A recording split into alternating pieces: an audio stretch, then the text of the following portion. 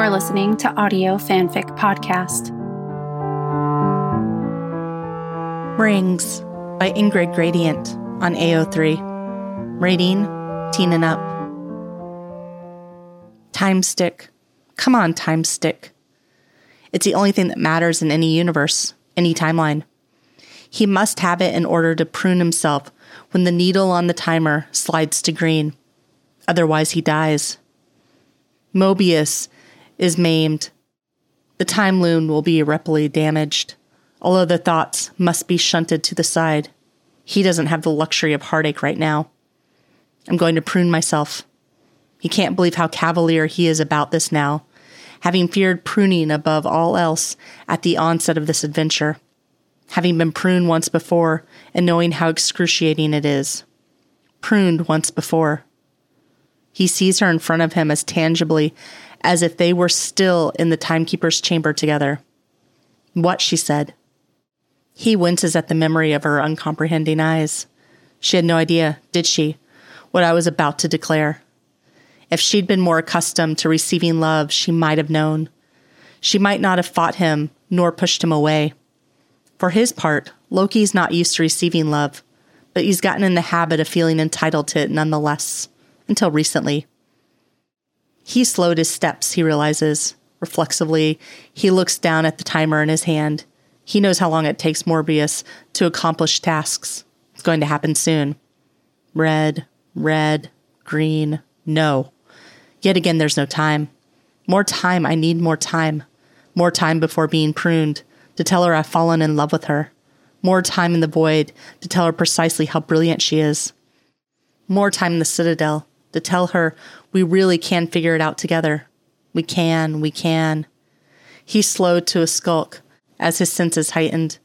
He feels something that supersedes all the urgency of the preceding minutes. A telephone is ringing. Loki knows, somehow, that it's meant for him, but it's irrelevant. Acute communication devices are meaningless in the face of the dark. Velvety hook, that's notched itself in his gut and is pulling him inexorably around the corner and towards the lift doors. It's as though she's enchanted him, here in this murky hallway with the flickering lights and the eerie emptiness of recent abandonment. He can do naught but follow the enticements of her metaphysical breadcrumb trail to the cabin in the woods, as in fairy tales. But there's no wicked witch at the end of the path. Only a feisty goddess with the unique ability to break his heart and leave him a better person for it, not worse. It's not true enrichment, though. It doesn't work that way. It's the home that he senses in a way that can't be accounted for with science or magic. Home. Everything about her is home. Those are her fingers creeping out of the lift. He knows those fingers. They danced over his body in the void. Before Eliath. Was it years or hours ago? When did she get the rings? She claws the doors open, even though he knows there's only one person it can be. It's a cataclysmic shock to see her eyes. Her sword is in his heart, and he would gladly keep it there. Does she know me?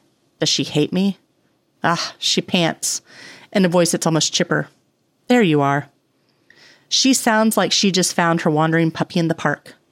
Now she gives a rueful little half laugh.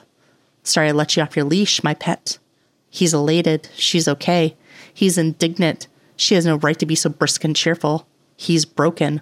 Her demeanor can't be for me. She's mistaken. And most of all, he's in love. Sylvie. And then, for the second time, he's erased before her eyes. The physical pain pales in comparison to the agony of being ripped from her side. He tries to make sense of it. Who did it? Was it she? Was it someone from behind him? Was she expecting it to happen? Or is she horrified? Is she indifferent?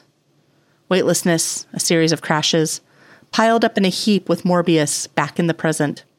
If the present is a concept that can ever mean anything again. Safe for now, at least in body if not in spirit. He wants to tell Morbius everything, absolutely everything. But that's not possible now, nor will it be for some time. He's only grateful that for once, the desire of his heart matches up with the practical necessity. We need to find Sylvie. you like this story and would like to contribute, you can do so by going to our Patreon page at www.patreon.com/audiofanficpod. As a patron, you are granted early access to one new story of your choosing per month. Thank you for listening, and remember, the stories are out there.